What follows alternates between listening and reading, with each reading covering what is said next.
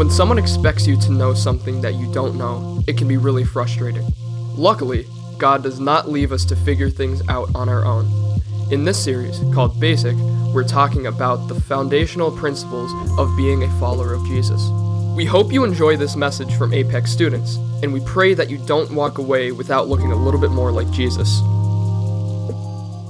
We learn three things by looking at Jesus' baptism. We learn that baptism is right, that it's wet, that it's transformational. White, already, the second time. Right, wet, and transformational. That'll make a little more sense as we go into it. We're talking specifically, a little disclaimer, specifically about water baptism. If you've heard the things like baptism in the Holy Spirit, that is not necessarily a basic. I'd love to talk with you about that. If you have no idea what you're talking about, that's fine. Water baptism is a basic. So let's read about Jesus' water baptism. There's a man named Matthew that kind of told some stories heard some stories about this Jesus guy, and he got eyewitness accounts of what Jesus did, and he wrote them down. And we're going to talk a lot about the things he wrote down. He recorded what it looked like when Jesus was baptized. This is what it says. Then Jesus went from Galilee to the Jordan River to be baptized by John. But John tried to talk him out of it. I am the one who needs to be baptized by you, he said. So why are you coming to me? But Jesus said, it should be done, for we must carry out all that God requires. So John agreed to baptize him. After his baptism, as Jesus came up out of the water, the heavens were opened, and he saw the Spirit of God descending like a dove and settling on him. And a voice from heaven said, "This is my dearly loved Son, who brings me great joy." A little background on this event in history. We've got two characters here, two people, Jesus and John. This is John the Baptist, different from John the Apostle, John, the book of John, different than that guy. This is Jesus and John. They're actually cousins. John the Baptist is the cousin of Jesus. And John the Baptist kind of had a runway. We kind of see him coming from a distance. This is what Matthew recorded about John as well. He said, in those days, John the Baptist came to the Judean wilderness and began preaching. His message was, repent of your sins and turn to God, for the kingdom of heaven is near. The prophet Isaiah was speaking about John when he said, he is a voice shouting in the wilderness, prepare the way for the Lord's coming, clear the road for him. We believe that God, in two separate chunks, kind of interacted with history, and we see what he did in the New Testament and the Old Testament. So what's really cool here is that way, way, way before John, way before Jesus, a prophet named Isaiah said, this guy is coming, there's a Savior coming, but there's also a guy coming before him that is going to prepare the way. And this is Isaiah that's saying, that says, he has a voice shouting in the wilderness, prepare the way for the Lord is coming, clear the road for him. So this is a reference to an Old Testament prophecy. Prophecy is the word we use when God calls his pocket, right? 8-ball left pocket. That's God saying in the way long time ago, hey, this is coming. And he does it over and over again, and every time he's right. So God says to the prophet Isaiah, you tell the people, there's a man coming, he's going to make the way for the Savior. So this is John the Baptist that Isaiah was talking about, that Matthew records being a description of John the Baptist. So John the Baptist is walking around and he's saying, hey, my cousin is coming. You better get ready because he's the Savior of the universe, which would be super weird if your cousin was God. That's one of those like crazy things that we just like read past. But I talk a lot about James as well, whose brother was the Savior, and that's a big deal. So John the Baptist is getting people ready, and that's one of our people in this story. The second one is Jesus. Jesus is very important here. And John the Baptist knew that his cousin Jesus was the Savior of the universe. He knew that the Old Testament prophecies that were saying there's going to be a man coming, he's going to reconcile God with his people. He said, I know that Jesus is that person. So when cousin Jesus comes up to John the Baptist and he says, I would like you to baptize me. Even a man named John the Baptist was like, me baptize you? I don't think so. And Jesus insisted, and you're going to listen to the Savior, and because baptism is important, and so even Jesus had to do it. Jesus did it. So we're going to break down the event of Jesus' baptism, and we're going to see it's right, wet, and transformational. Take a closer look, and we're going to model our baptism in water, after his. So the first thing we learn from this passage is that baptism is right. It is right. We see, but Jesus said, it should be done, for we must carry out all that God requires. So John agreed to baptize him. Baptism is so right that even the perfect Savior of the universe wanted to be baptized. Even God, who came, the Creator, stepped into creation. He said, I'm going to establish this baptism thing for people that are going to follow me forever. So, baptism is right. Matthew also recorded some other things from Jesus later on in Jesus' ministry. He said this, therefore, go and make disciples of all the nations, baptizing them in the name of the Father and the Son and the Holy Spirit. And you may have heard that phrase before, baptizing in the name of the Father, the Son, and the Holy Spirit. If you've seen that, if you've seen a baptism, you have probably heard those exact words, because those are often the words that pastors will use as they do a baptism. This verse is very common because it hits a lot of things in one short verse. It's called the Great Commission. Missionaries say, therefore go. Missionaries will say, hey, I'm reading this and it says I got to go, so I'm going to go. Churches will say, make disciples. And churches will say, okay, I'm going to make disciples. This last part about baptism is kind of what we're focusing on. Baptize them in the name of the Father and of the Son and of the Holy Spirit. Baptism is right. Baptism is important. It's proper. It's the way that Jesus was establishing this thing. He was establishing this ordinance. This is what's going to happen. When people follow me, they are then going to be baptized in water.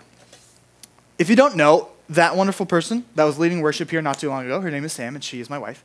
And we've been married for almost 4 years now. And I wear this ring every day as a symbol of our marriage. We've been married almost 4 years, but we've been together for over 10 years, which is a really long time, since you were in diapers, many of you. And we had a relationship. We had established a relationship for about 6 years before we got married. So the part of the marriage covenant, the ceremony, this whole, lots of this giant party and money and invite all our friends to come watch and wear this ring. Part of that is to say this is a symbol. We're going to have a ceremony and get this symbol that is going to mean we are committed to each other. And in the same way, your baptism is a symbol to a community and to yourself that you are committed to Jesus. So I wear this ring, one, to remind myself, and every time I look at this hand, I don't remind myself I'm married, I don't forget that. But it is a reminder of my commitment to my wife. It is a thing I wear every single day to remind myself, I'm no longer my own. I have a family to take care of. I have a wife that is important to me. And I also wear this ring to let all the honeys know that I am off the market. So it is a symbol to myself, and it is a symbol to other people. In the same way, water baptism is a symbol for yourself. You are going to be, we'll talk a little bit more about the imagery, but it's a symbol for yourself to say, I'm committed to God. And it is a symbol for other people that says, I am committed to God. And it is a symbol for those people to say, all right, together, we're going to run after God. So it's a commitment, and it's just a symbol. This water baptism thing, just much like my wedding ring, is a symbol of a deep connection relationship with God. So we can learn from this passage that baptism is right. We can also learn that baptism is wet. Now, this may sound a little silly, but as I get a little deeper, it's going to make sense to you. In that Jesus' baptism, it says, after his baptism, as Jesus came up out of the water.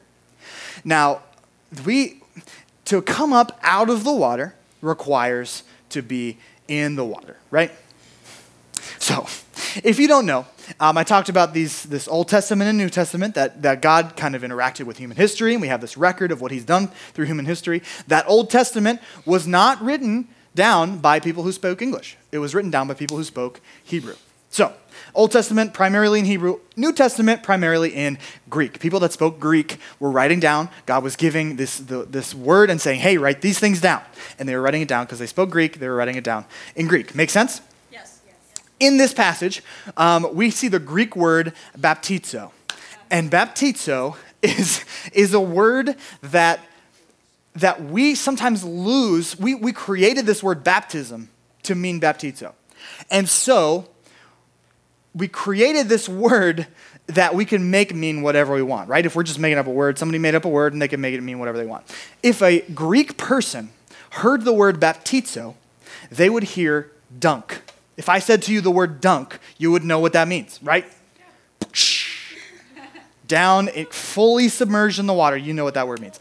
In the same way, if you said baptizo to a person who spoke this version of the Greek language, they would understand dunk, full immersion in water. Now, this is important because not everyone considers baptism to mean fully immersed in water. If any of you have grown up Catholic or you know Catholic people, was anyone in here sprinkled as a baby? Got the sprinkling in the Catholic Church? Just a couple of you, not a ton of you. Now, we as a church do not believe that sprinkling as a baby fulfills what Jesus described and modeled for us as baptism.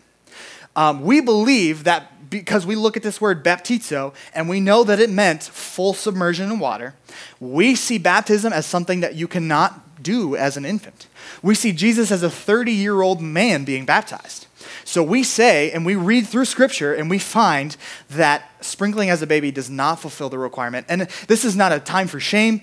You could not have stopped anyone from sprinkling you as a baby. So this is a time to reflect and say, if I was sprinkled as a baby, does it really fulfill the way Jesus modeled baptism? I would say it does not, and that's okay, but what that means is, let's get you baptized at the church picnic next Saturday. And baptism happens after salvation. So we believe that you have to accept Jesus' sacrifice, you have to believe he's your Savior before you're baptized, the way Jesus did. And you cannot do that as an infant. So that's one of the reasons that we, again, there's no shame involved. We just believe differently. We interpret this differently. And so we teach that you should do it again. If you were sprinkled as a baby, you can be water baptized again. So we've learned water baptism is right. We've learned that it's wet. And that's full immersion, dunked in water. And finally, we can learn that baptism is transformational. Even for Jesus, the creator of the universe, the Savior, we've been talking about this guy a lot. Even for him, it was transformational. It marked the beginning of his ministry because Jesus was a man who just lived for 30 years as a carpenter. 30 years, he was like in the family business. He was just a guy. And then he spent 3 years walking around doing miracles and messing up all of culture so that to show he's the creator of the universe, and it eventually led him to the cross. So the beginning of that whole path to the cross started at baptism. For him, for Jesus, there was a moment that started his ministry, and it was when he was dunked. His transformation. We read in Matthew 3:17, just in that account of his baptism. And a voice from heaven said, "This is my dearly loved Son, who brings me great joy." This is God the Father saying that Jesus' baptism is good, and it was the beginning of something that it put Jesus on this trajectory that was going to change everything. So, following Jesus' model, we too should be transformed. We should experience change when we are baptized. Now, that does not necessarily mean that you're going to travel the world and do a bunch of miracles. Maybe it does. But it doesn't necessarily mean that you need to leave your home or your family or, change professions. But it should mean that something changes in you. Something changes. Something is transformed in you when you experience water baptism. I was just talking to Cassidy not too long ago because we're about a year and a couple weeks removed from her baptism. And she said, over the past year, so much has changed with my relationship with God. I've gotten so much closer, so much deeper. And it all started. I can trace it back. It all started to that day when she was baptized. In this room, she was baptized. Something should change in your life. So we say this is after salvation, that baptism, water baptism should happen. And it should happen immediately. We aren't making up these rules. We're reading them in Scripture and where God interacted with human history and people wrote it down. And we see in the book of Acts that this is kind of a record of the early church. And Peter was talking to this crowd, and he said this. Peter replied, "Each of you must repent of your sins and turn to God and be baptized in the name of Jesus Christ for the forgiveness of your sins." So Peter is preaching to this crowd, and they're all getting saved. And they're like, okay, Jesus is the way. And Peter says, okay, now that you're pro-Jesus, you've accepted him as your Savior, you're following Jesus, and that is your thing. That is like an event. Salvation is what we call it. When you put your trust in Jesus, when you believe that he died for you. Then the same sentence, the next thing you do is baptism. And we see in this same Greek passage, baptizo is used again. Full immersion, the next step for this crowd is baptism. because there's a transformation. It's marking a transformation. And there's such a big transformation that we see another person who is writing letters to a church in this book of Romans. He describes it as dying and coming back to life. Like, that's how big the transformation is. For we died and were buried with Christ by baptism.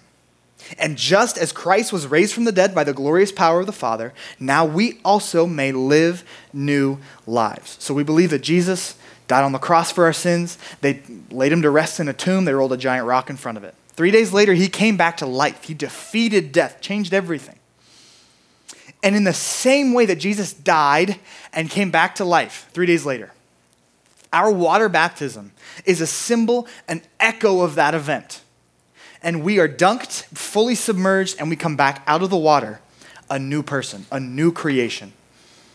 We may live new lives. It's that big of a transformation. It echoes what Jesus did on the cross when he died and came back to life. So this transformation is a death of an old version of you when you go under the water. And when you come back up, it is a new creation. It's a new life that you're living. It's a transformation. You are totally different. I hope that by reading Jesus' baptism and seeing what he did and how he modeled it for us, that together we can understand this a little bit better. That's Matthew 3:13-17. If you didn't write it down, you can read it again later.